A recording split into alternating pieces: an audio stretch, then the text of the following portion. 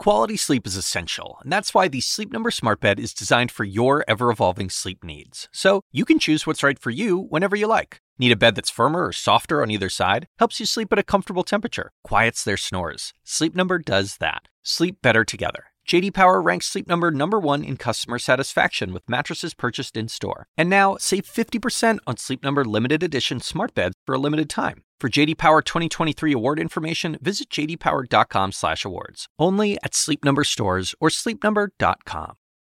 Just one note before you start. This conversation took place late last month when the North Korea summit was still in doubt and before the calamitous G7 meeting in Quebec. That said, Tom Donilon's observations are still very much on point.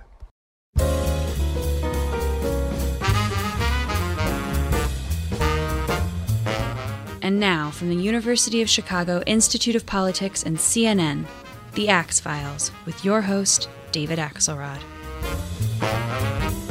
Tom Donilon is quite simply one of the smartest people that I know. I recruited him to help guide our debate preparation when Barack Obama was running for president.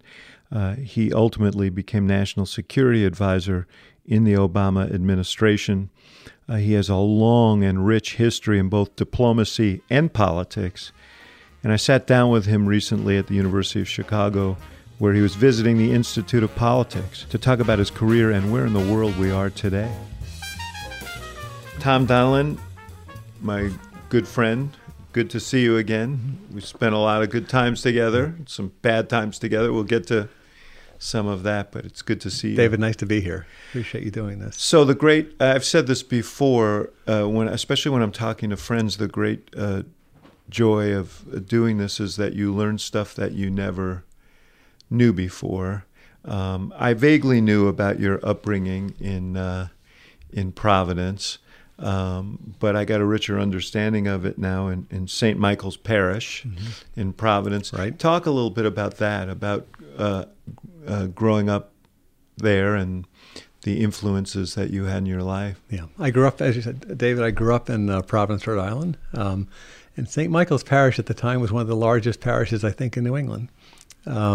It was a very traditional place, actually more 1950s, I think, than 1960s, if you will. A product of the immigrant experience in New England. When did your family come over? My mother's family came over in the 1920s to New England, and my father's family came earlier into Canada and then into Vermont and down to Providence. Mm-hmm. But it was a very traditional upbringing there, and again, it was a kind of a social system, a social support system that had been set up by the Catholic Church to support immigrants as they came into the United States. So you were born in the Catholic hospital. I was born in St. Joseph Hospital in Providence, Rhode Island. You went to the Catholic school, St. Michael's School. You participated in sports and the CYO sports leagues. And your social life was in the Catholic Church, and I went to a very large Catholic high school, St. LaSalle Academy, which was run by the Christian Brothers, which had 1,600 urban Catholic kids in it. So I was very much part of that experience, and it really was kind of I wasn't in the immigrant experience, but the social system, the infrastructure there was very much in place as a mechanism to support Catholic immigrants into the United States. So I could just speak from the Chicago experience, these parishes, and even today, if you ask people like where they're from, they'll name their ward and their parish in many parts of the city. But in the Irish wards and parishes, there were two things that were dominant presences. One was Catholicism, and the other was politics. Mm-hmm. Was it the same in Providence? Very much, and I think that you make a good point. If you met someone at a high school dance or something, and you asked them where they were from, they would say they were from X parish, and you would basically have a pretty good demographic summary of who they were and what they were about just by naming the parish. Yeah. So you're exactly right, and this is the way the city was divided up. You know, in this city. Because there was we had a large Italian community, a large Eastern European community, obviously a large African American community, and Irish names on the ballot always seem to do well, in part because people saw the Irish as kind of a trusted institution, and the parish priest and so on. Traditionally in Chicago, like people, if their last name was Miller but their middle name was Flanagan, they'd put and they still do put their middle name on the ballot. Yeah, and of course that wasn't always the case in the United States. That became the case during the late 19th century and the 20th century, where there was a lot of Irish participation in big city politics. It was no different in Providence. The Providence was really divided pretty evenly between Irish sons and daughters of immigrants and Italian sons and daughters of immigrants, and a large Portuguese population as well in Rhode Island and Southeast New England generally. Your point about politics at being kind of at the center of activity and conversation is exactly right. My parents were very politically active in Father Providence. was on the school board. My father was on the school board, and my mother was a union organizer and was the president of the Providence School Department Secretaries and Janitors Union, which was an AFSCME union in Providence. So I have memories of really almost every dinner conversation having something to do with politics. And my parents were always going to a meeting. You know, there were a lot of meetings in urban politics. You always had a meeting that night, you know, and they were both quite active. And again, my mother was active in the union and really until her death.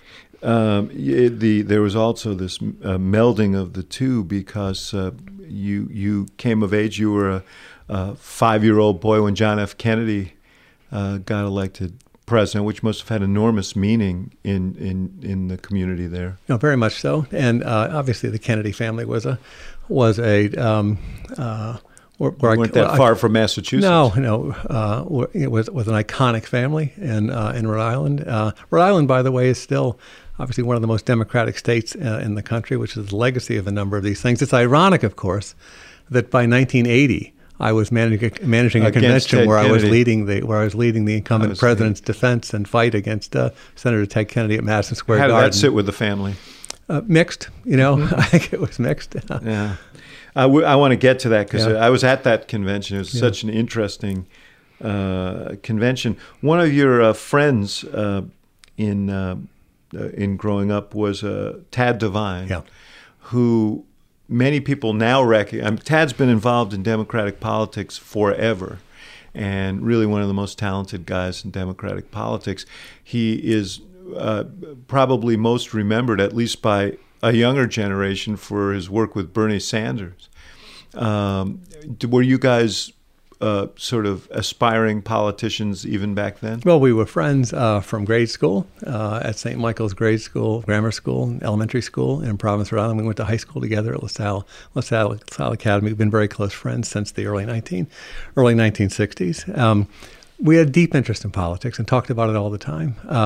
Tad was much better known, though, in Rhode Island as a star basketball player, where he was an all-state basketball player for LaSalle Academy in Providence, Rhode Island, which was a prominent athletic powerhouse because of the sheer size of the place, with 1,600 boys. So Tad and I have been friends, and we the sharp elbows are probably useful in politics. Yeah, and we came into and we worked together closely in the Carter campaign, where I asked Tad to come in to be part of the delegate team in the Carter campaign in 1980. Which was I want to ask you about that. But the other person, of course, who was deeply involved in national politics today is someone else who grew up on the same street with me, which is who is my brother Michael. Yes, who, just by way of disclaimers, now a partner in my old firm, AKPD Message and Media, but really, he's an extraordinary guy, because he had success both as a pollster and then as a media consultant. That's pretty unusual for people to make that leap from one to the other. I remember I met your brother in a campaign in the 80s, and he was the pollster for the campaign. Yeah, he was the president of Pat Caddell's polling firm for a while, which is a name from the past in democratic politics.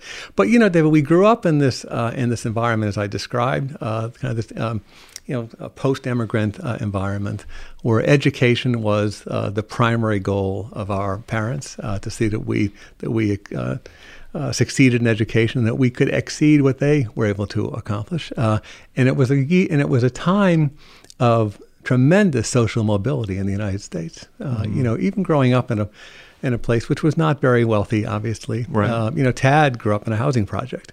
It was not a very wealthy place, but you never had any sense that your possibilities were limited. And that era of social mobility was a very important part, I think, of really one of the great periods in American history, and one that we needed to focus back on now. You went to Catholic University I did. in Washington, D.C., and did you choose that because you wanted to be in Washington? Were you attracted to being in Washington? I wanted to be in Washington, and I thought I might become a priest. But was very attracted, obviously, by politics. And I found great mentors at Catholic University. The first class I had on Monday morning, 9 a.m., Politics 101, was taught by a young professor named Norm Ornstein, who has gone on, obviously, to become a quite prominent political scientist and writer and commentator. And he and another professor named Michael Robinson were mentors of mine almost from day one at Catholic University on the political side. And one of your classmates there went on to some notoriety in politics as well, probably more than one, but the one I'm thinking of is Terry McAuliffe. Yeah, Terry McAuliffe and I were friends and roommates. Went on Catholic University. to become governor of Virginia, obviously very close to President Clinton and Hillary Clinton over the years. Terry's a pretty ebullient character. Yeah. Was he then? Yes. There's been no change in his level of energy, right? And his love of people, and his love of politics. And we were very lucky. We had great teachers like Norm Ornstein, who kind of imbued in us kind of a love of politics. Norm actually also was responsible for my first foreign policy experience. In my senior year, I took an independent study course where I worked at the State Department as an intern, working on a publication called The Foreign Relations of the United States. And if you spend a lot of time in libraries working on diplomatic history, you'd recognize these maroon volumes, which is a compilation. What were they? It's a documentary history, kind of a document history of American foreign policy. So it's a compilation of the key documents that were important to each era in foreign policy. So the cables, the memos, the memorandum to the files, right? That was my first experience at the State Department, and it was an office I ended up overseeing many years later. You also got an internship subsequently at the White House. Well, I went to work at the White House. Did you go in as an intern? I didn't. No, I went in as an employee. Oh, I see. I started at the White House on June 20th of 1977. As an employee in the Carter administration, working in the Congressional Relations Office. How did you land that job? I had some professors, Michael Robinson and Norm Ornstein, who heard that the Carter administration was looking for a young person to come in and work in the Congressional Relations Office, and I was lucky enough to get that job. So you're a young kid, probably 21, 22. I was 22 years old. I was President Carter's youngest assistant. And what kinds of chores did you get at first? Because I know by the end of those 4 years, as you point out, you were running the delegate operation at the convention, trying to protect the president against this challenge from Ted Kennedy. How did you get from A to B? Yeah, the chores I had are the chores you would expect a 22-year-old to have in the White House, which is I answered mail from members of Congress before the age of the personal computer. Before the age of the cell phone, where you would take a letter, type out a response, bring it to a correspondence pool. It would be typed up. You would proofread it, and you would send it back to the member of Congress. So I did that for a couple of years. And then in 1978, I was asked to take on working on overseeing the 1978 midterm election effort by the White House. And then in 1979, I went over to the campaign to do the delegate operation. I ended up running the delegate operation, which was supposed to be a good learning experience for a young person. It turned out to be a much more complicated experience with the Kennedy challenge. No kidding. More on that in a second. One thing I wanted to ask you about, I read somewhere that that in the depths of the challenges that President Carter faced, that he wanted to know that his cabinet was loyal to him, and he wanted some research done on which cabinet members had declared their support for him and which had not, and that somehow that research fell to you. Is that a true story? It's a kind of a true story. Kind of true is good enough. It's a podcast. Right, what the hell? Right. It was a long time ago. Yeah. No, but I was asked. The president was having a meeting at Camp David with the cabinet, and wanted research done on what various cabinet officers had done, what their priorities had been, how responsive they had been to White House requests and priorities, and I think ran into Hamilton Jordan, who was then the White House Chief of Staff for President Carter, and another really dear friend and mentor of mine. And I was asked to work that weekend in the files, putting together the research that the president wanted to have the conversation with the cabinet, and I did that. And it was really my first big project for. I think you ended up asking them all for their resignation. That was later. That was in the summer of 1979. That was a whole different. That was different another episode. level of, that was a very famous episode at Camp David where the president had prominent Americans from around the country come up and have these conversations with him about where the country was, and it was culminated in what is the famous what's known as the Malaise speech. Even though he never used the word Malaise. Never used the word Malaise, but all of this leads up to this race in 1980 because it was a serious challenge. I mean, Ted Kennedy, obviously the legatee of this enormous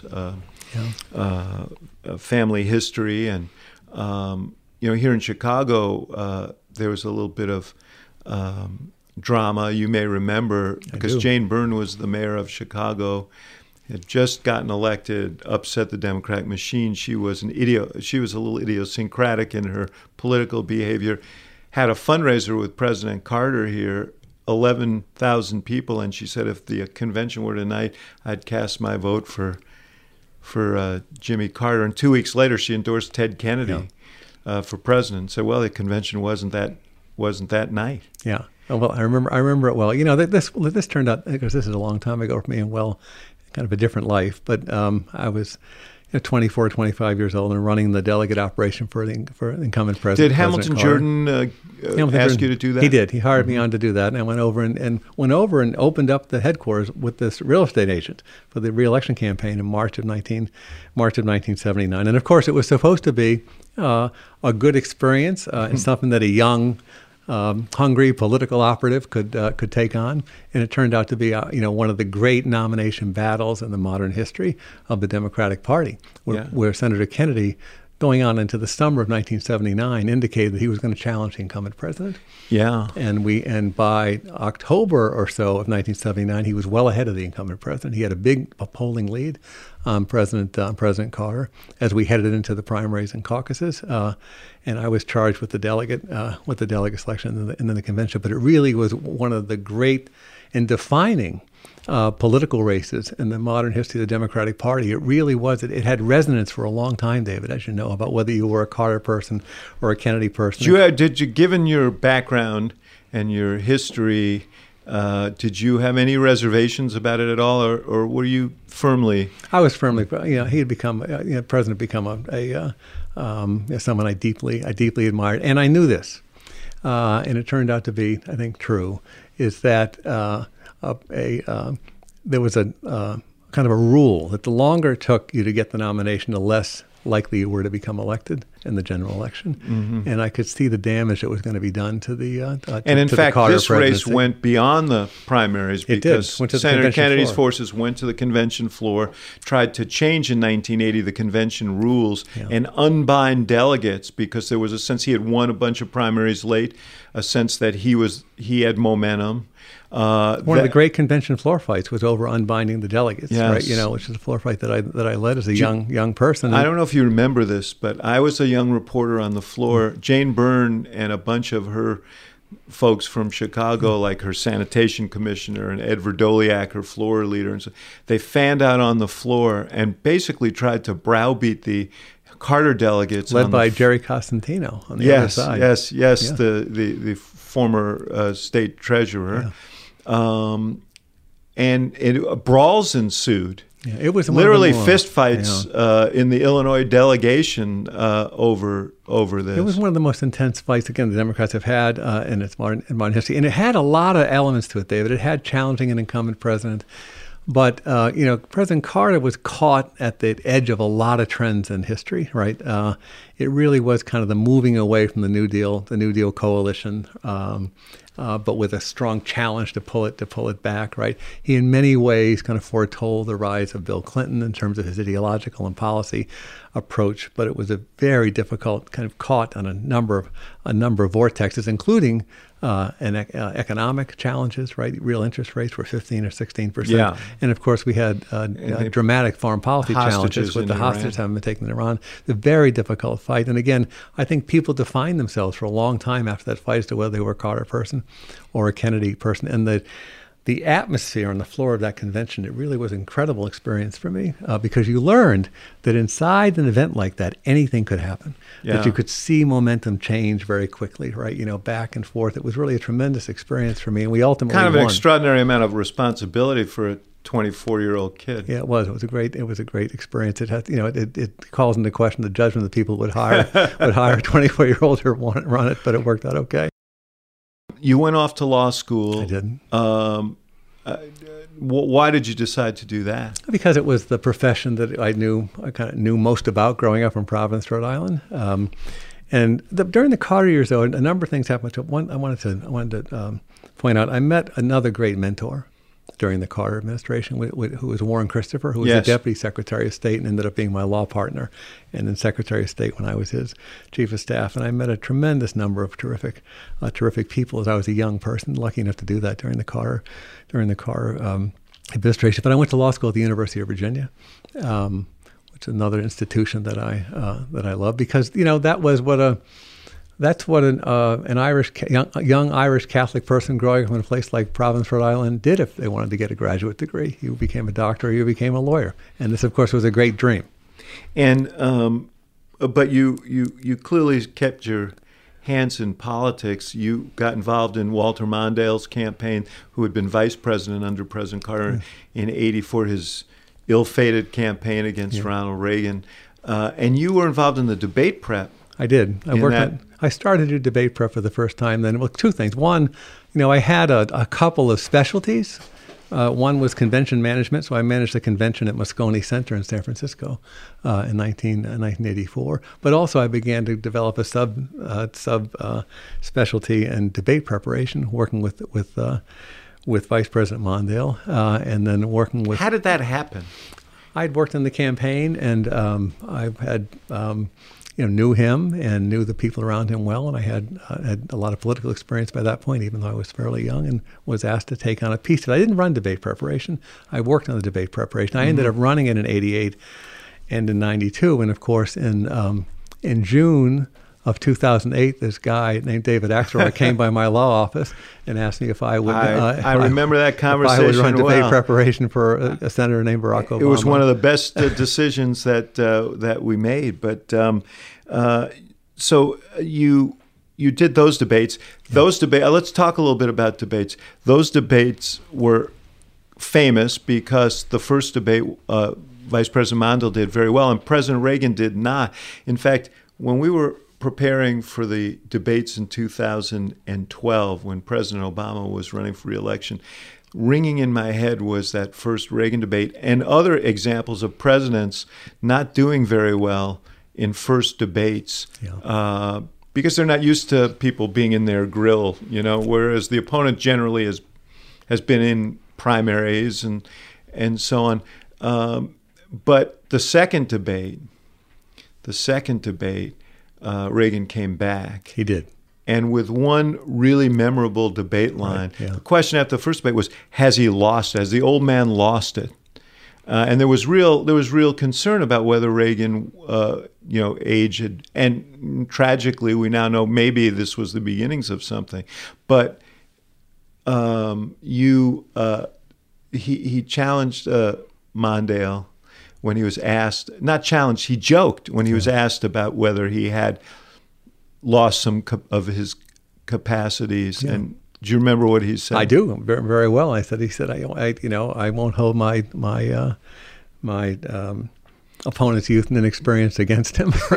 There is an element of theater to it, and that Reagan moment was one of those because with humor he dismissed what was a concern that people had, and that so he used the platform well. In 1980, against President Carter, he came across as a kind of genial and unthreatening, and when people were concerned that maybe he was too hawkish, too extreme. He won the campaign in that debate. If you look at the data for now, that debate was held a week before the election. Yeah, and right? It was the only one debate, October 28th, Cleveland, Ohio, the only debate, huge stakes. President Carter didn't believe that he could actually didn't really believe that he could lose a debate against then Governor Reagan, and a lot of the dynamics in the country were moving against President Carter. We talked about the hostage crisis, the economic situation. We're kind of leaning against him, but there was a real resistance to Governor Reagan for lots of different reasons, right? His background, whether he was qualified, right. questions about his outlook, middle of the Cold War, right? And he was able to push through this kind of threshold of acceptability. Yeah. After that debate, people could imagine him as president. Yes. And the race broke dramatically, and the floodgates opened up. That example, by the way, is one reason why candidates are reluctant to schedule debates so close to the election, because it's hard to recover. The next time around, Jim Baker was doing the negotiations for Reagan, and we came in to do the negotiations, and the first thing he said is this: we will not debate any later than 3 weeks before an election, because there was no recovery time. And of course, then that's been kind of a standard negotiating position going forward, kind of the Baker rule. There's a lot going on in the world today, so I need to advance the story a little bit here. But in the 90s, you made the transition in a big way into foreign policy. As you mentioned, you became chief of staff for Warren Christopher, who was Bill Clinton's first Secretary of State. That must have been a crash learning experience for you. Began, though, in the mid-1980s, where when I got out of law school, I had lunch with Warren Christopher, who was the chairman of the law firm of Melody & Myers, where I ended up practicing law for many years. And he asked me what I was going to do. When I graduated from law school, I said I was going to set up a political consulting firm. He said, "Why do you want to do that?" I said, "Because that's what I'm good at. I have a lot of experience. I think I could do very well at it." He said, "Well, I have another idea. Why don't you actually learn something, learn a skill, become a lawyer? You can come to my law firm. And there's a way, I think, for you to participate in politics with the law firm as your base, do interesting things professionally, but come in and out of government, come in and out of public service." That's what he had done. I have to ask you one thing about Christopher. He's sort of immortalized in a very sort of narrow and probably unfair way, because he was called upon by Vice President Al Gore in the year 2000 to run his recount operation in Florida. And George Bush brought in Jim Baker. Now, Jim Baker is a fundamentally political. I mean, he has great credits as a diplomat, as a Treasury Secretary, but also was one of the great and toughest political consultants, or not consultants, but operatives of our time. He'd run 5 presidential campaigns and so on. And there was a sense, and Jeff Toobin was here recently, wrote a book about it, that Baker came with a gun, and Warren Christopher was very refined and brought a knife to a gunfight. Warren Christopher was not fundamentally a political operative, and that was fundamentally a political confrontation. It was a political confrontation. I think that's right. He was a kind of a mid-century American type, modest, tough, but very focused kind of on principle. And he's a diplomat. He was a diplomat searching for kind of common ground in negotiations, representing clients and the United States around the world. So that was a political battle. He was fundamentally he's not a political operative. At the end of it, Al Gore lost by, I think, 527 votes, is what history will record.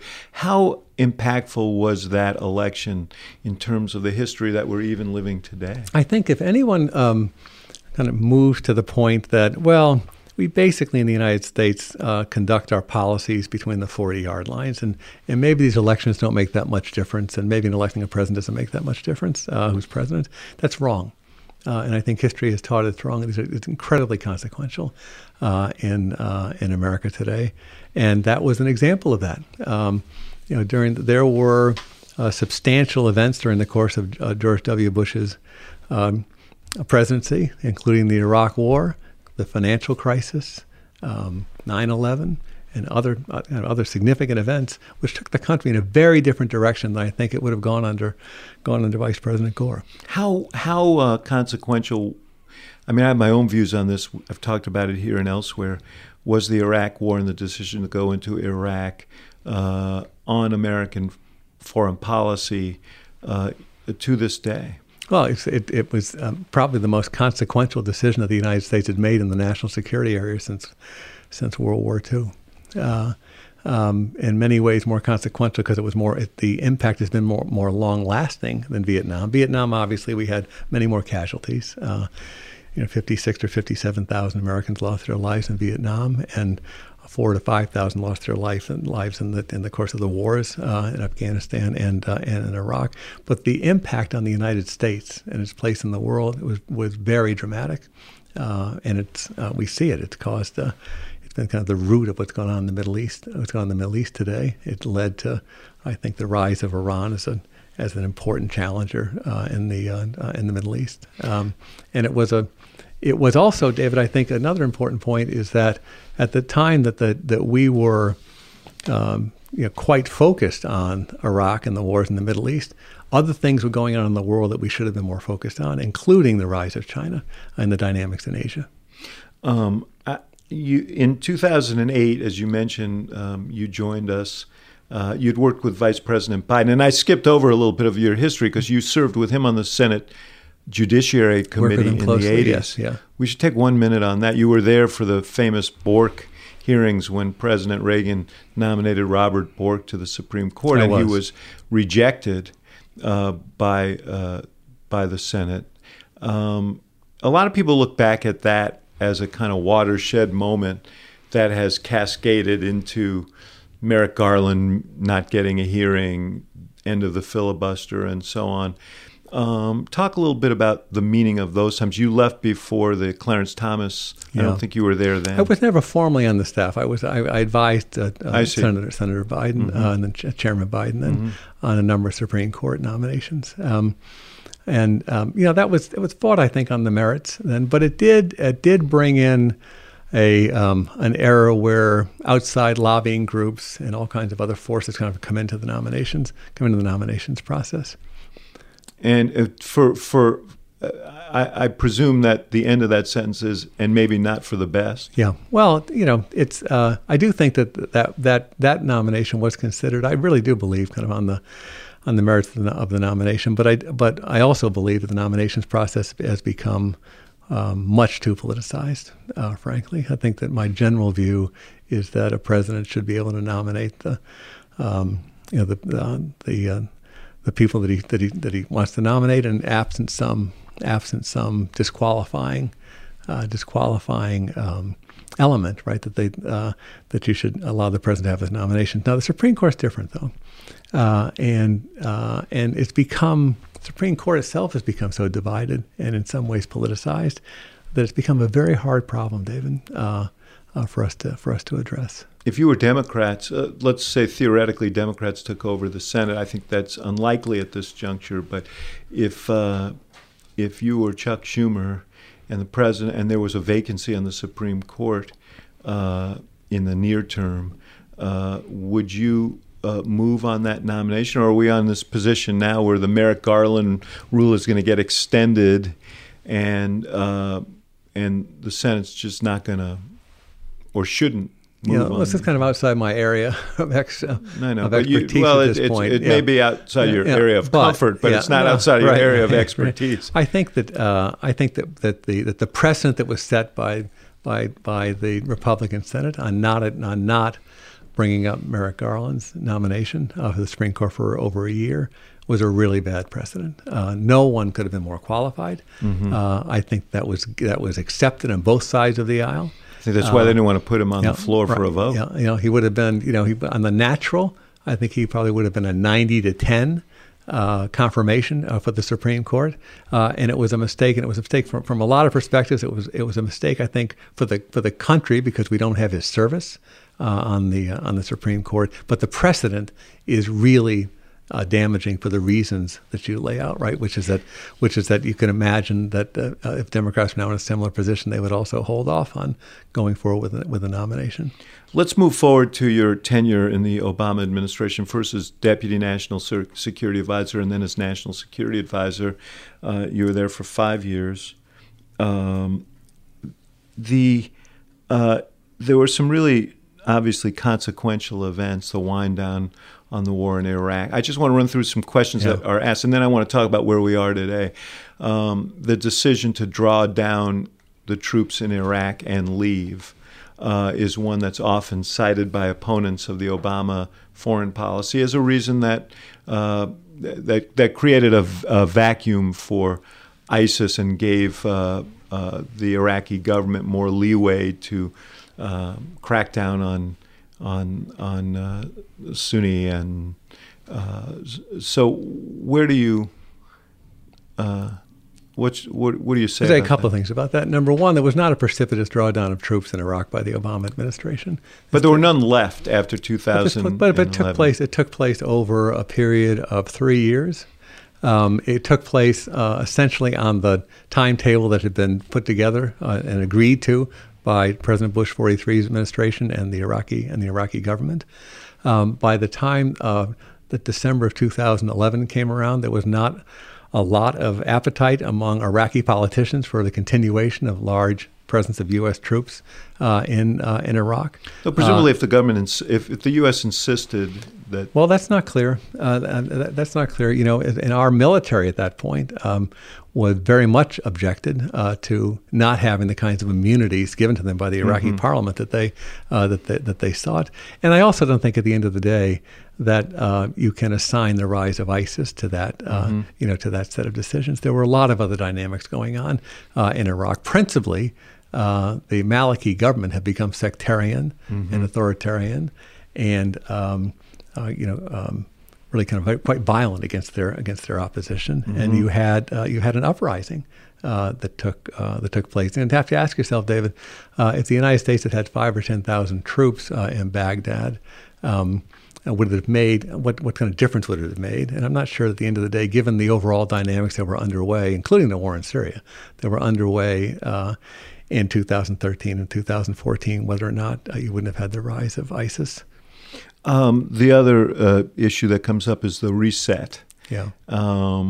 Maybe an unfortunate symbol was the reset button. Yeah. I had Mike McFaul here recently, and I remember very well that a lot of business was transacted in those first 2 years with Russia when Putin was in the prime minister's spot, still a dominant figure, but Medvedev, the president then, and Obama had a close working relationship, or at least a cooperative relationship. It was very different. You know, this was a period where the great power relations in the world were generally cooperative and constructive.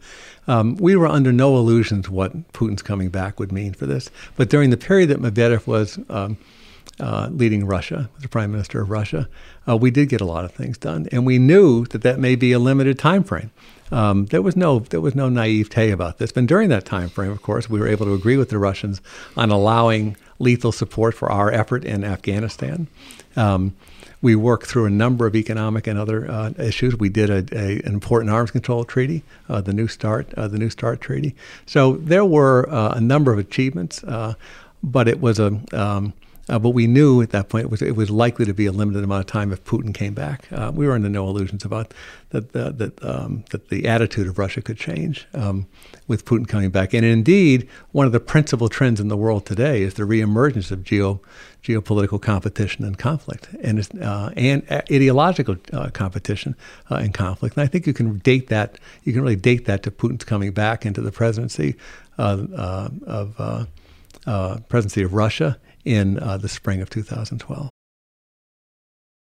You were the one who brought the news to President Obama that the CIA thought they might have some inkling as to where Osama bin Laden was hiding. just briefly, how did that evolve? And talk about the decision that President Obama made to move forward on that. What was a risky mission? Yeah. So this begins in the summer of 2010, when the Central Intelligence Agency indicated to the president that they had the best lead that they thought they had since he disappeared in the mountains of Tora Bora in the early 2000s as to where Osama bin Laden might be. And we worked on the intelligence community, which had been working on this through two presidencies, worked to develop the intelligence, to pinpoint this in as a stark a way or as careful a way as they could during the rest of the year 2010. And by the beginning of 2010, it indicated to the president that this was the best evidence we had been able to develop since he had disappeared, and the president asked us to develop options for addressing the issue, which we did during the first part of 2011, and then in May of 2011 we all of that time. There were a few people read into this, but probably just a very few. Very few people, just a few people in the White House, and it was on a strict need-to-know basis. It was a lesson in how to keep a secret in Washington, which is a simple rule. If you want to keep a secret in Washington, don't tell anybody. Apparently a lesson lost. Yeah. If you want to keep a secret in Washington, don't tell anybody. All right, and it was really, in all seriousness, something that was held very close. It did not leak. That's a tribute to the people involved. It's a tribute to how serious they took their obligations to the country and the seriousness of the operation that we were about to undertake, because it really was a strategic blow against al-Qaeda. So the president oversaw this process for 8 months, again from August or so of 2010 to May of 2011. Now, the decision itself to undertake the raid from Afghanistan into Pakistan to strike the compound at Abbottabad, Pakistan, was based on circumstantial evidence. This was not a direct evidence case. This was an analytical case put together by the intelligence community. You never had eyes on bin Laden. No, we didn't. Not that we knew, right? You know. Mm-hmm. So there was not direct evidence. We couldn't go in and say to the president, we were absolutely sure. Here's a picture. Here's another piece of evidence where we can tell you with 100% certainty that Osama bin Laden is at this. So he authorized this raid. That he knew was going to create some turmoil with the Pakistani government. Were you in favor of the raid? Yeah, very much so. But it was a divided room, David. So the president, he has in his national security team some of the most prominent Americans in national security that we have, right? Bob Gates, Joe Biden, Hillary Clinton, Mike Mullen, Leon Panetta. It was an extraordinary array of talent and experience in the room. And on the Thursday night before the decision, this has been reported, the president asked people where they stood, and the room was divided. And at the end of the day, of course, we ask our presidents to make those decisions. What would have happened if bin Laden hadn't been there? Well, that was part of the basis for the decision the president ultimately made. He had confidence that our special forces, if bin Laden were there, they would deal with it. And if he wasn't there, they would get out. They would get out safely.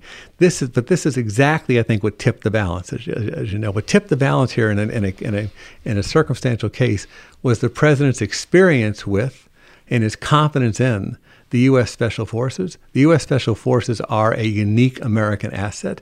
There isn't anything like it in the world. There never has been anything like it in the world, as far as I know. And he had every confidence that these teams could go in, and if bin Laden was there, they would deal with it, and and either capture or eliminate him.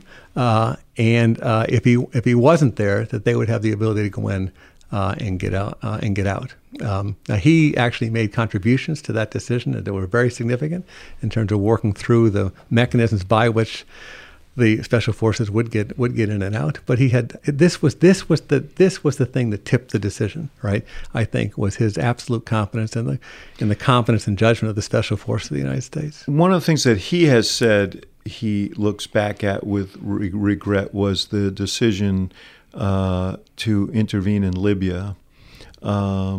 Talk about that and what the implications of that were. He had a pretty well-defined philosophy based on what the lessons of the recent history that you have to think beyond the first step and then about what happens next. We know what happened at the moment that Gaddafi was killed, but after Libya became kind of an ungovernable space and a haven for ISIS and for terrorism. Was that the right decision? Well, we step back for a minute, right, on what was going on in the world at that point. The Arab Spring, which came to the kind of the forefront in the winter of 2011, it turned out to be negative in almost every respect, right, from the perspective of security in the Middle East and our own security interests in the Middle East. It has its roots in my judgment, decades of failure of governance in the Middle East, vacuums created as a result of that. At the time there was great celebration because Americans identify with the aspirations of people who are fighting against those kinds of conditions. Yeah. But the result, of course, in this vacuum, it was a communications revolution that I think was important to this. But we basically saw a number of failed states emerge after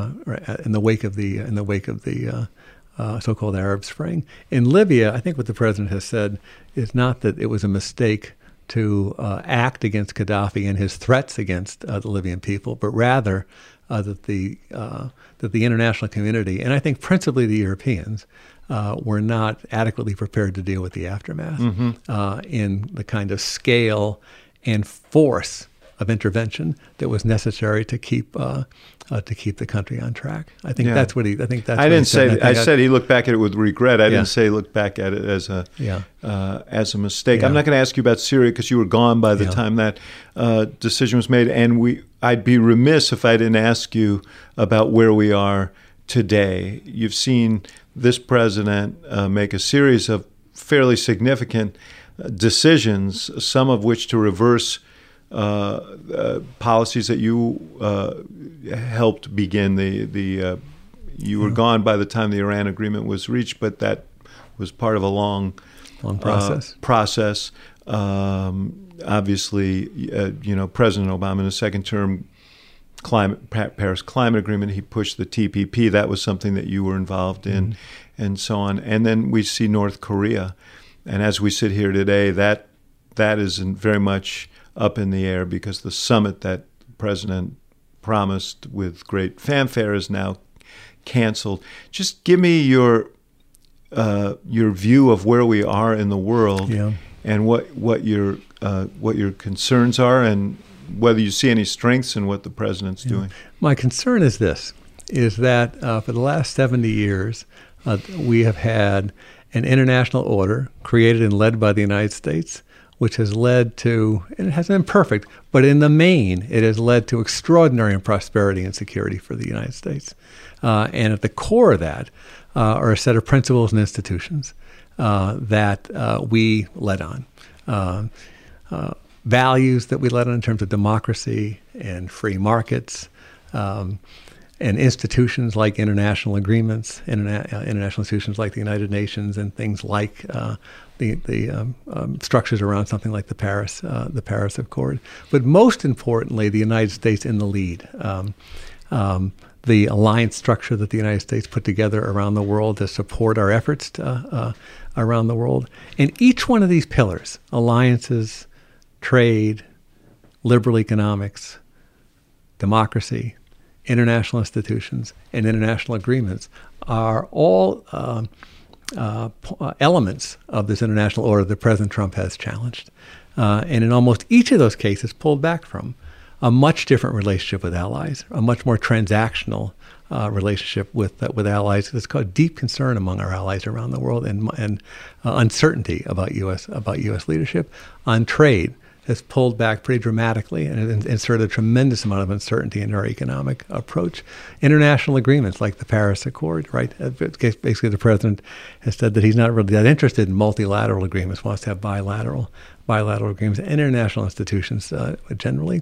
And I think the question in the world, David, is If the United States isn't leading on these values, these institutions, these approaches, what's going to replace it?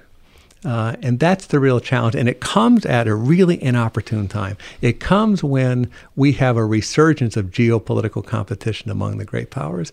It comes when we have really an ideological kind of resurgence of an ideological debate in the world about what system is best and can deliver for people.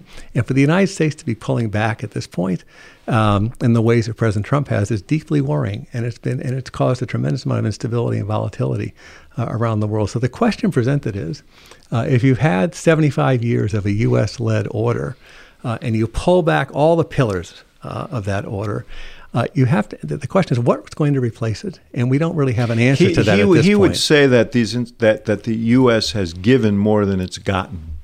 That's the core of his argument, that we've been taken advantage of by the world, and that the world's been living on our dime. Yeah, that's extraordinarily short-sighted and inaccurate historically, of course, because no country in the world, right, has had the level of peace and prosperity that the United States has had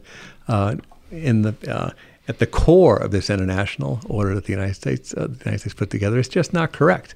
And indeed, we benefit tremendously from the levels of stability and prosperity around the world. And what's happened is we pull back. The world doesn't stay static. Mm-hmm. So we pull back from the TPP,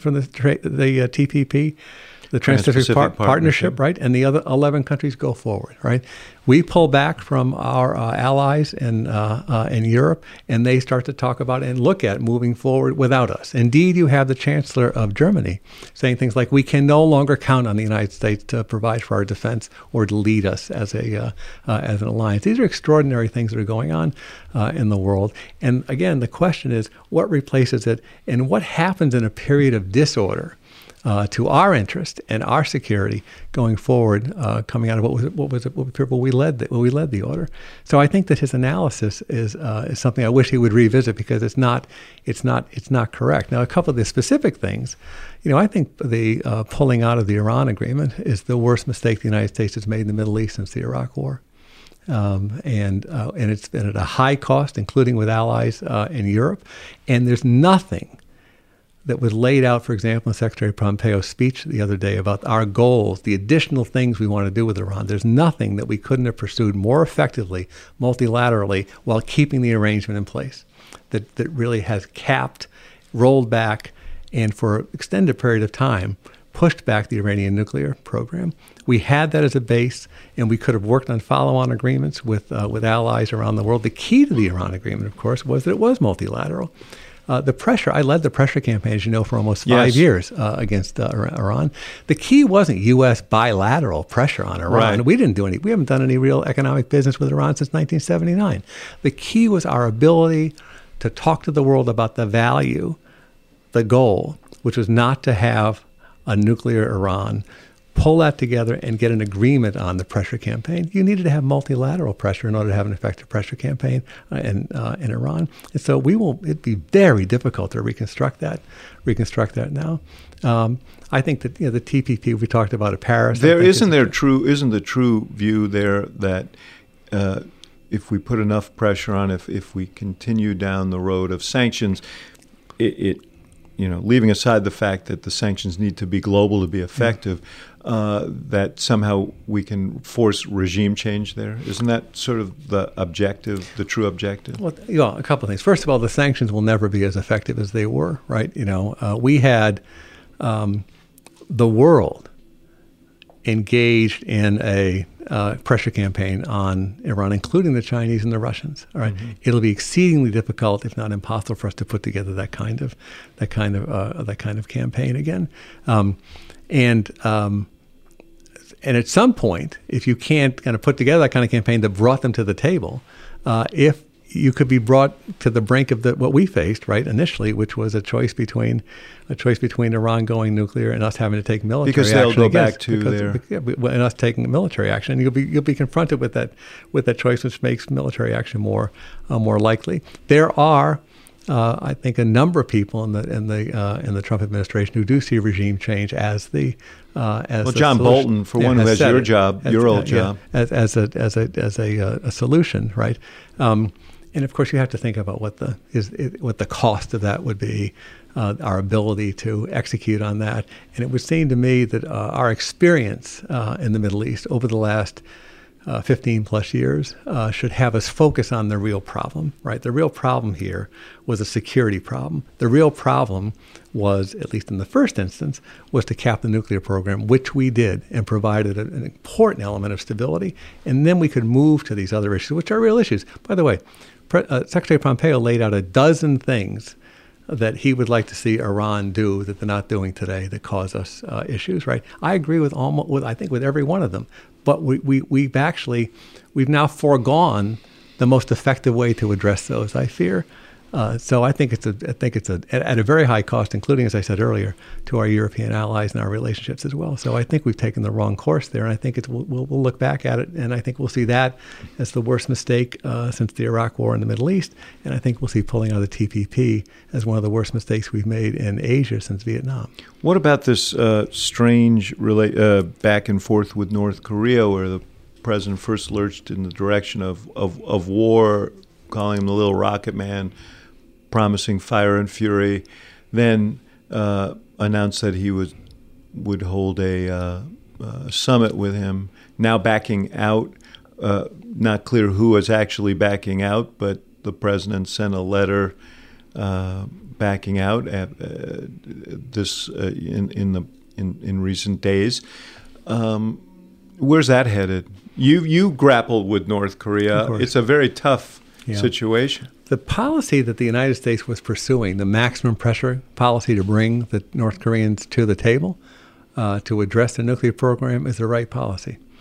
And I think we should have continued along those lines. Now, we evidently had an opportunity for a face-to-face negotiation and negotiations about the nuclear program, and we were right to try to move in that direction. But this execution of this has been really, I think, off track from the beginning, David. It was entered into impulsively after a briefing from South Korean officials.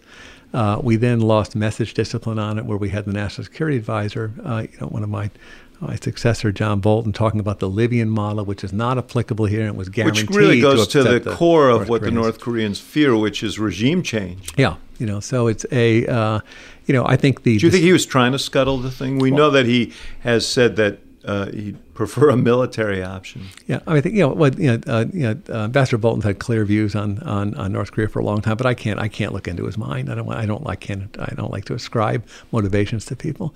But I can just tell you the fact, right? The fact is that citing the Libyan model was not geared to make this a successful negotiation, right? It was geared to kind of it was a mistake to take it off track. Unless it was intended to be. Yeah, the right way forward here, I don't think was to send this letter scuttling the negotiation, the June 12th meeting. I think the right way forward would have been to say the following, and we didn't do this at the front end.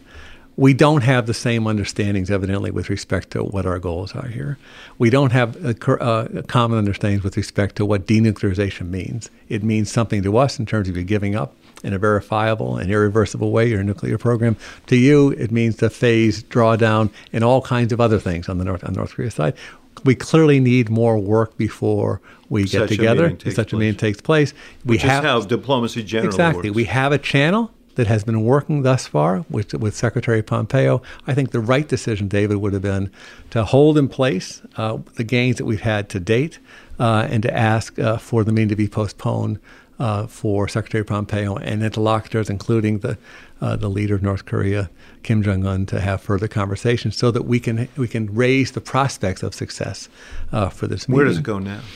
Well, I don't know where it goes now. You would want to you'd want to get it back to a negotiated track, but we'll now have to start to try to put together the sanctions again. I think there's been damage done here. There's been some damage done, I think, to the alliance, particularly with South Korea, who was blindsided by this. I think more importantly, it's been damage done to the maximum pressure campaign because we took the pressure off. Yeah. And we took the pressure off without knowing with enough confidence that we could have a successful negotiation. So there's been damage done here, I think, through the through the process that we've undertaken here. Final thing I wanted to talk to you about: the president. One of the real targets for him during the campaign was China. That China was taking advantage. Yeah. He was going to get tough with China. You've spent a great deal of time there, both as a diplomat and in your business career. Tell me where you think we are, because it feels like, far from being disadvantaged by the president's policies, China has been blessed with a gift. Yeah, a couple of things. First of all, China is in a very confident mode right now. President Xi Jinping has been selected now to be the leader of China without limit, with the change in their constitution, and he's a very powerful leader of China. People say in a cliche that he's the most powerful leader of China since Mao. In truth, in terms of the presence on the world stage, more powerful, because the China that Mao led is not the China that Xi Jinping leads today. It's an entirely different country, with much more impact on the world's economy and geopolitics. The first point. Second is that there's a strategic set of conversations that need to be had here, I think, and insights to be gained with respect to this new competitive phase that we're in vis-a-vis China.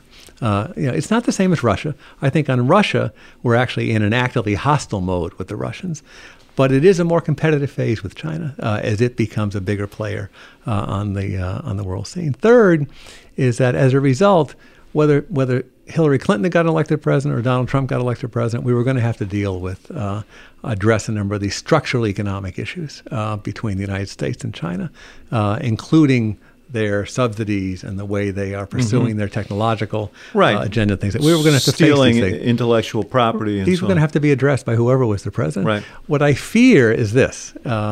Is that the president's focus on the bilateral trade deficit, which is the function of a lot of other things, including your investment level and savings level in your country. I fear that we're going to make smaller deals on that, right, and not deal with really some of the fundamental issues that are facing the United States and China over the long haul. And we actually had an approach, which I think would have been better for the Trump administration to pursue, which is a multilateral approach to deal with these structural issues. The TPP was exactly geared, right, to set the rules of the game on trade in the world. And at some point along the way here of history, China was going to have to move to those rules of the game if they wanted to participate in global trade. We had under negotiation a bilateral investment treaty, which was to go to the very concept of reciprocity. That is, our companies need to be treated in your country the way we treat your companies in our country. And that's been pushed to the side as well. And third, of course, we decided to do this bilaterally as opposed to kind of multilaterally with the Europeans and others, where we could have had a much more constructive conversation and I think more effectiveness in terms of dealing with China. So my fear is that this bilateral focus on deals and focus on numbers and the bilateral trade deficit, my fear is, though, it will distract us from not allow us to deal, David, with what are really important structural issues going forward here in terms of the U.S.-China relationship. And presumably this sort of withdrawal of leadership that you spoke about earlier leaves an enormous opportunity for the Chinese who are making investments all over the world, their Belt and Road program, and who are playing a very aggressive game. Yeah, and again, it's at multiple levels. It's economic, it's geopolitical.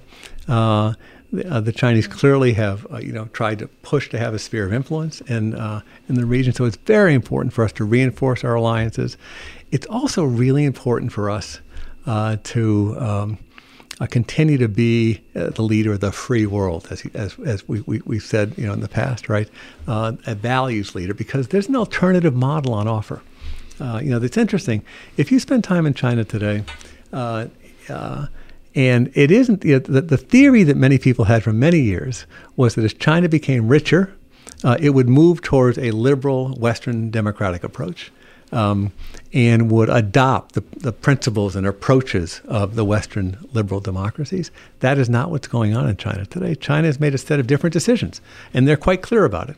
They expressly reject a number of the approaches and the principles and pillars of our approach in kind of Western liberal democracies, and they have much more top-down, one-party-led system, and that's the offer that they're making, right? Mm-hmm. Their approaches. They're making the case that authoritarianism is a more effective way to achieve your national objectives in the modern world. Yeah, right. And that's the contest we're in, right? So that ideological contest where the United States has historically been the leader to great effect is one that we can't step back from. And that's what I fear we're stepping back from. And this goes to a thing I know we have to finish up, is on the issue of democracy. Mm-hmm. Where if you look at the polling data today, David, you have increasing numbers, particularly of younger people, who don't see democracy as essential to the way to run a government. Right? That's very dangerous, I think, for us going forward. There's a crisis of governance in the Western democracies, and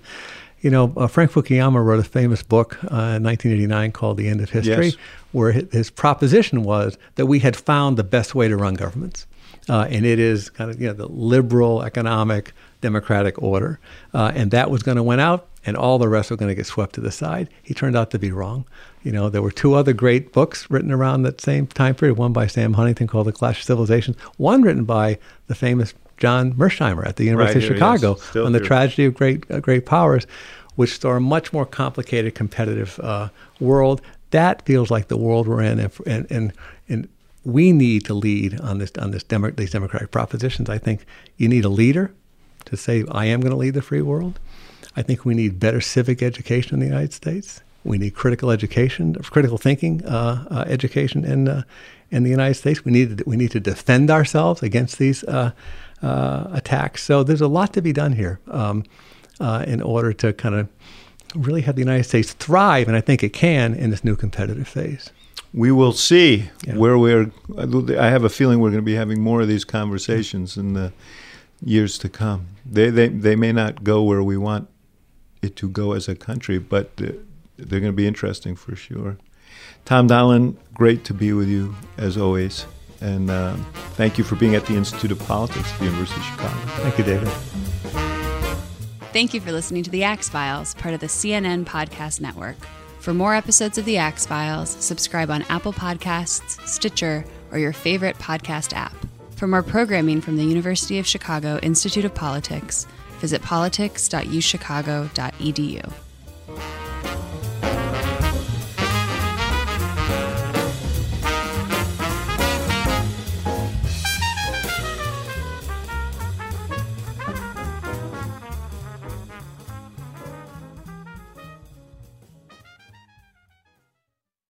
Quality sleep is essential, and that's why the Sleep Number Smart Bed is designed for your ever-evolving sleep needs. So you can choose what's right for you whenever you like. Need a bed that's firmer or softer on either side? Helps you sleep at a comfortable temperature. Quiets their snores. Sleep Number does that. Sleep better together. J.D. Power ranks Sleep Number #1 in customer satisfaction with mattresses purchased in-store. And now, save 50% on Sleep Number limited edition smart beds for a limited time. For J.D. Power 2023 award information, visit jdpower.com/awards. Only at Sleep Number stores or sleepnumber.com.